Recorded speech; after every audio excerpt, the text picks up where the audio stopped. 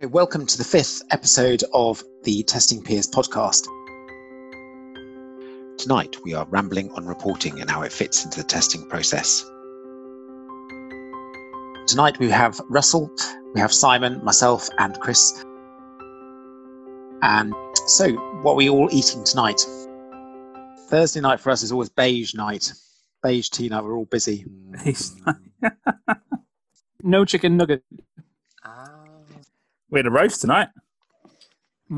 Thursday roasts. I'm running a bit late. Pork chops, but not really roast, but still. Running a bit late. I went for a cycle after work and only got in at about 8 o'clock. Had to shower and cook and just got them out of the oven in time. Simple food. We had burgers. So Simon wins the prize for the most healthy meal tonight. What a roast. Well, it's healthier than beige or There was lots of veg. To be fair, yeah, these are beans, really. It's beans curd. They're not actual chicken. It's not a competition, guys. Everything's a competition, Chris. Well, get with the program. I refuse to. Excellent. Let's get to the topic. I have a question for you. How do you display your metrics or displaying your results? And how reporting your testing, isn't it? And reporting your testing. And actually reporting testing is an art to be able to highlight those areas that are a problem, but you can very easily hide by the expectation. A green dot means good to go.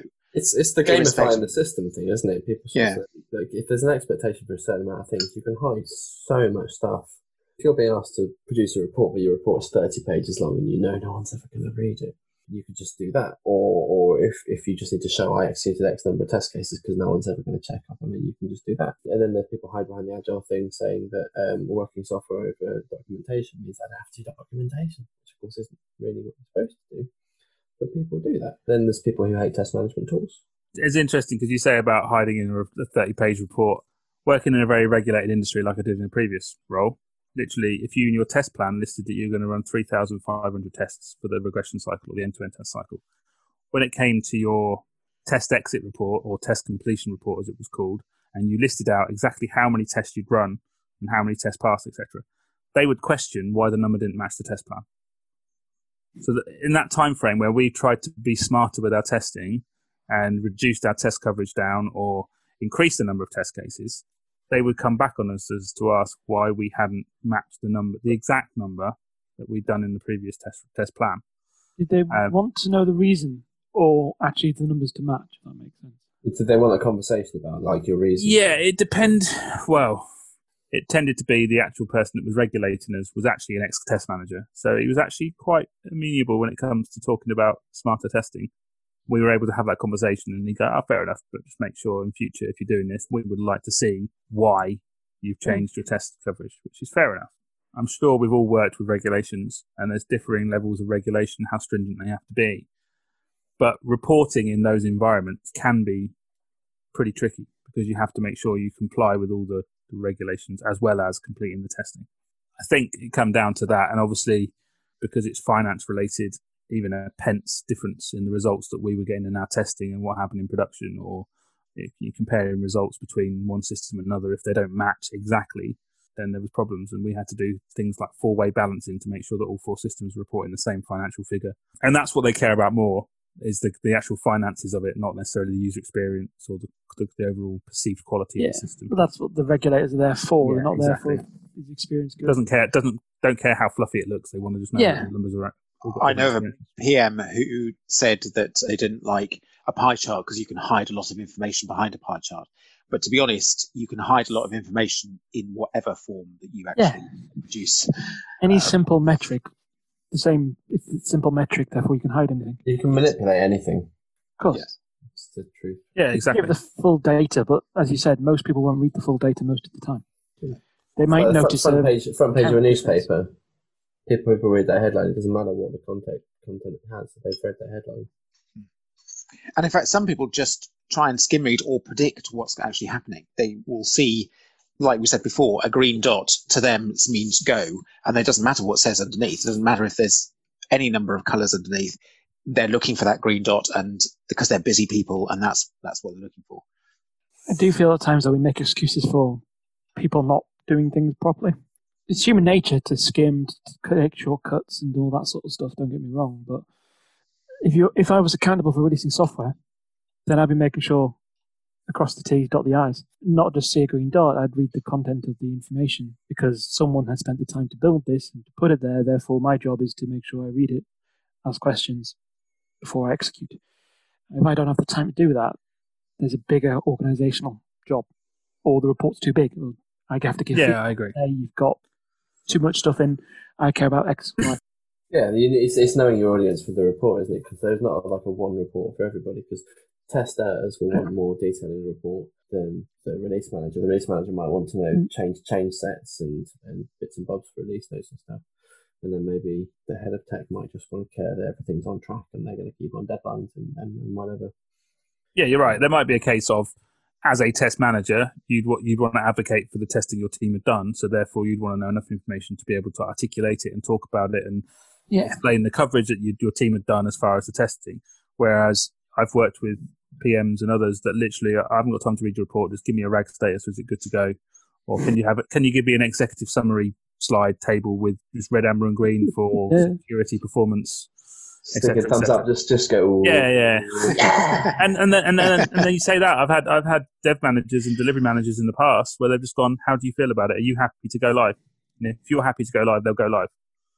And that actually, in a way, is the worst one because there's no documented evidence of what you said. It's an interesting. Yeah, I guess that all goes towards that all goes towards a culture of irregular releasing, if that makes sense. Slow releases and frequent releases. Because I guess, I don't know, my world or worlds have been very rapid releases. So, things went out and broke. Yeah, that was kind of normal, as long as it wasn't catastrophic or bad. But, things went out and bad, depending on what it was. You had certain risks, rollbacks were normal. And that was a way of learning. Obviously, you didn't have catastrophic failures. You had just kind of, we had 3 people call in about this little thing. Right, okay, fix it. Roll back, roll forward, whatever you need to do. But the acceptance of that was quite normal. So what we trained ourselves to stop the critical failures versus all failures. And because you could have that rollback, because you had kind of like you had high quality beforehand to a degree as well. You kind of had fast feedback loops so that actually you learned quick. Our regression runs took a day, worst case scenario. So you kind of got data fast to make choices. And that's full regression everything, not parts and bits and bobs. And how often did you release? Some things once or twice a day, some things once a fortnight, depending on the change. Some things were 10 teams contributing to, so we put a schedule fortnightly in. My ambition was to get that to weekly, and then less. But things like that changed. But yeah, it was all about trying to adapt to the problem, which is we didn't do reports because it was constantly moving. You could take longer to write a report than to get the results. So it became more, do you have a failure? Right? If there's a failure, fix it. That test should not be failed. Did it fail because of the code? Did it fail because the test is now wrong? And just had to keep everything 100% all the time. And that's constantly keeping you busy. But it meant your reports did automation all pass? Yes. It made life a lot less complicated in some ways because everything should be green. And because you could run it constantly, get feedback constantly, that meant you didn't have reports saying tests failed or things you didn't want to do. It changes your attitude to risk as well, doesn't it? Yeah. You know that you've got the tests that cover the high-risk things. And you know that before any new bit of software goes out, those tests will also be automated. That's part of the definition of done. Therefore, you've got the coverage so that your reports get quite easy. Just here's the evidence of the automation being green. And if it's not green, you have to put an explanation as why your test you've said is green, even though it came out red. The faster the feedback loops you get, the easier test reporting, testings become. Getting that fast feedback, however, is a whole different subject. You can't automate everything, first and foremost. But the things you want to do regularly, they're the things you want to automate. If you can get that, then you can get faster feedback. Great. Did you have a good relationship with customers, as in like customer support and stuff? Did you actually get the feedback coming through usefully? Yeah, very good connection. So all the customer support teams, team leaders and all the rest of it knew me. I'd visit them occasionally and say hello. We'd have Slack channels that they were a part of. We literally had a team that kind of looked after kind of communication, would escalate anything that went bad. we would get dev managers to stop things. The culture for the devs and testers was, that's bad, we've got to fix it. Well, that's bad, we need to turn off that feature. That's bad, we've got to do this. And if I'm honest with you, of the last year, we had features, things that went out that impacted a couple hundred people. Worst case scenario that we know of. Nothing was much bigger than that. Definitely had some performance issues that probably were bigger. But we just turned those features off because they were usually beta features that we put out and that had a knock-on consequence. We had an horrendously red-taped process at McAfee for that. Basically, after we had a couple of production issues that caused big blue screen of deaths for hundreds of thousands of customers, we put this production change board in place, which meant any change going into production had to go through not just one level of review, but there'd be a localized, what they call a pod review, which was where they had 3 people from that particular SME area to review the request. And then if they approved it, they'd send it to the board, and the board would then meet twice a week on a Tuesday and Thursday to review all the ones that were ready to go live. And they'd then spend all that time, and then there'd have to be a scheduled date of when they could put the change in. And so basically it was 2 weeks just for this process part.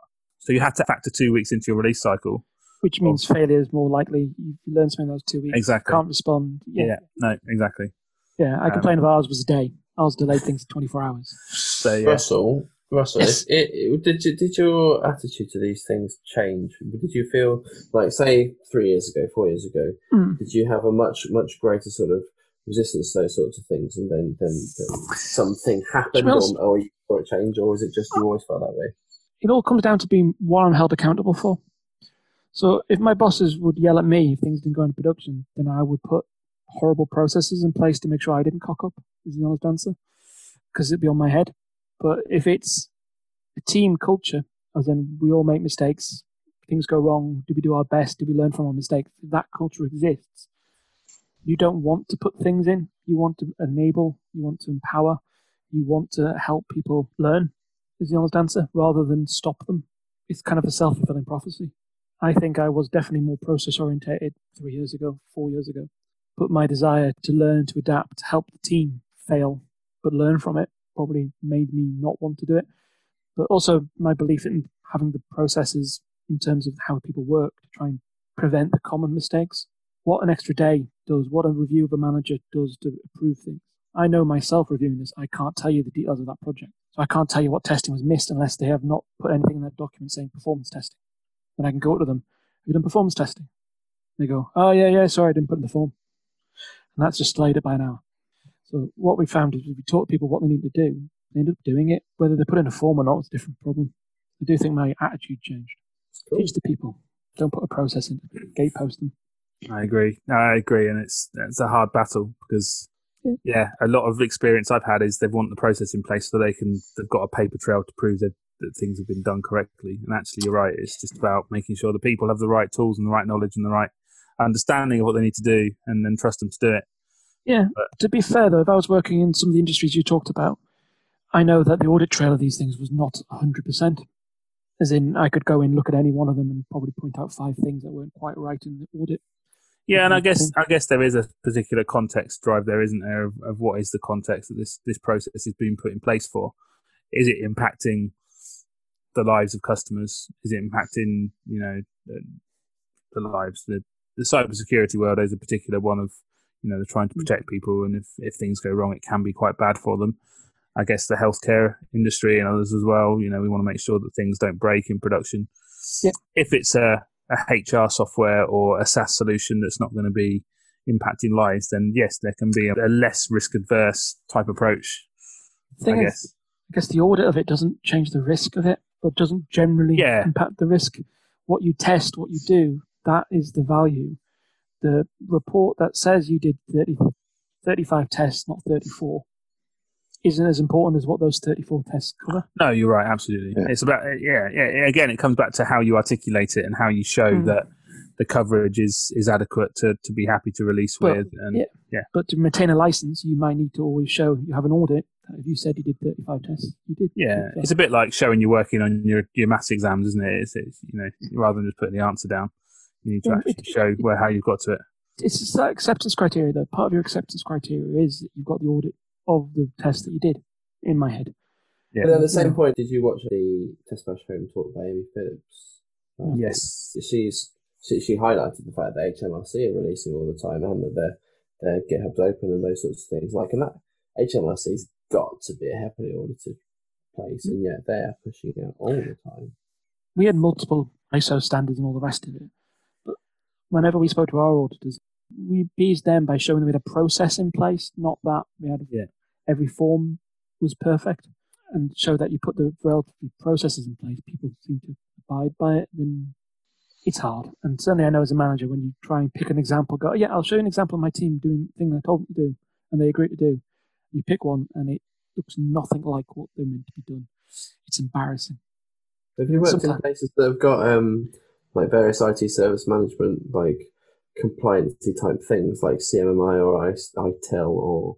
ITIL is the one I've worked in, yeah. Yeah. And I've worked in 3 places. TPI Next was the one we used at Camelot, which is a very similar thing. I think it's an Accenture or Capgemini type process, which is very similar to TMMI. Yeah, it's not fun. But we were doing CMMI 2+. Ooh. Oh yeah, tasty. Is that for 2-year-olds plus? Yeah. sometimes the conversations you had felt that way. But the sort of, I kind of appreciated it in the sense that when they audited you, they didn't just ask that you had a process in place or that you had place. They actually wanted you to show that it was followed. Yeah. So absolutely. They plucked randoms like me. Yeah. And then they'd say, you say you do code reviews. Show me. And you're like, oh. So, you could pull up your laptop and just show them something magic, and they'd be like, wow, that's amazing, thanks. Yeah, that's kind of what happened with the TPI Next process I went through. They interviewed 14 random people from the test team, and then they interviewed random people from the business as well, and they asked them all the same questions to do with, does the QA write a test plan? Do they write this? Do they do this? Do they do risk-based testing? Have they got a strategy in place? How much of you have read the strategy?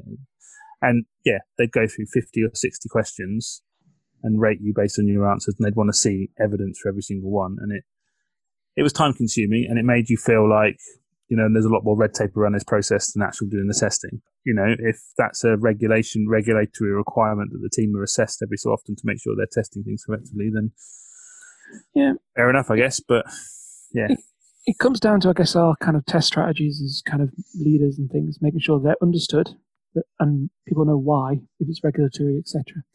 And that we hold and coach people to be held accountable for the things that are important, so that actually we don't need bureaucratic processes on top of these to add to it, and that things are followed, they're followed. If we saw the tester go and test something, I'm sure all of us trust that tester to do testing to the best of their ability.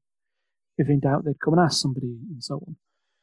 We should be able to say the same thing of, can you make sure you complete all the necessary things? Like automation if you need to create it. Exploratory test sessions if you need to create them. Log of test results, a history of a code reviews or peer reviews or test reviews. We should just be able to ask to a degree, as long as we made clear the ask and hope that it's followed. And when it's not, accept that someone's not doing their job properly and coach them accordingly. It's interesting the nature of the projects that we work on as a consultancy. One size does not fit all. Every client has a completely different way of working and what they want to report on. So we do have a process. And in fact, we have 2 processes, one which is more regulated for medical products, and then a general one for all other projects within the company. But we have to make it flexible enough to allow for different, the agile way or the V model or waterfall way, depending on the project and how much documentation and where, because sometimes they come to us and only want a small part of a particular project for us to work on. So it needs to be able to be scaled down, but then have the ability to go, actually, they want us to do a bit more work and then extend it up. So for us, it's incredibly difficult to have a consistent approach for every project because every project is completely different. I'm going to find that out soon, I'm sure. There was someone put something like this on Twitter that I threw a like at the other day, because they were saying it's not possible to have everyone working on the same way because you've got different people and you're working on different tools potentially. So there are things that you should look to standardise, absolutely, but you can't do everything. It's just not possible. No, and this is part of my frustration when standardising stuff. You talk about you have to do test cases have to be written in this particular format. Yeah. Reports have to be using this particular template, etc., etc. And you're right. Everybody's different. Everybody works in different ways. There's a right level of standardization that's needed just to prove that we're testing effectively or we're running projects in an effective way. Yes, absolutely. But there comes a level where you have to trust that the team are doing the right thing. Also, as a test manager, you're accountable that if your team aren't doing the right thing, that you'll put the right things in place to resolve it. Rather than relying on whether a test report is picked up by someone outside of testing that, oh, by the way, you've missed the test, you've missed those tests on this area, or you've missed this, or you've not signed off on the release, or et cetera, et cetera. It's a report. People make mistakes when writing reports. It's not necessarily a true reflection of what testing they've done. It's very true. As I said, it comes down to highlighting what's important, what isn't, what's critical. Then you have to follow a template. If it was a legislative type template to prove X, Y, and Z, then yes. But actually, it may just be you need to show that the full system's calculated. So that's the one thing that's mandatory. The rest of it, the form is just there because it was useful. It's just trying to make sure you know which is which, I guess. I think also we need to allow testers to have some flexibility and to try new things. What you don't want is for them all to be clones of each other and not learn from new testing techniques that are coming in. So we need to support them as leaders in order to allow that flexibility. But like Simon just said, pick up the pieces if things go wrong and have a separate route to capture those things if things don't pan out quite so well. I've had challenges around that one, I think, because I've had people not realize the output, what it's used for, if that makes sense. So it's making sure they understand the value of the product which they're producing. I execute a test, the test worked, the team can release the software, yay, good.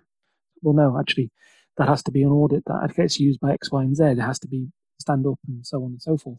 And sometimes they get lost from the full picture, focus just on the immediate picture, which is, I've tested this and it worked. And I guess it's trying to draw the two together, because you can experiment, but you need to know the bounds of your experiment. Because if you get them wrong, then you can go off on tangents and forget the purpose of what the artifact was trying to do. Thank you for joining us this week's episode for that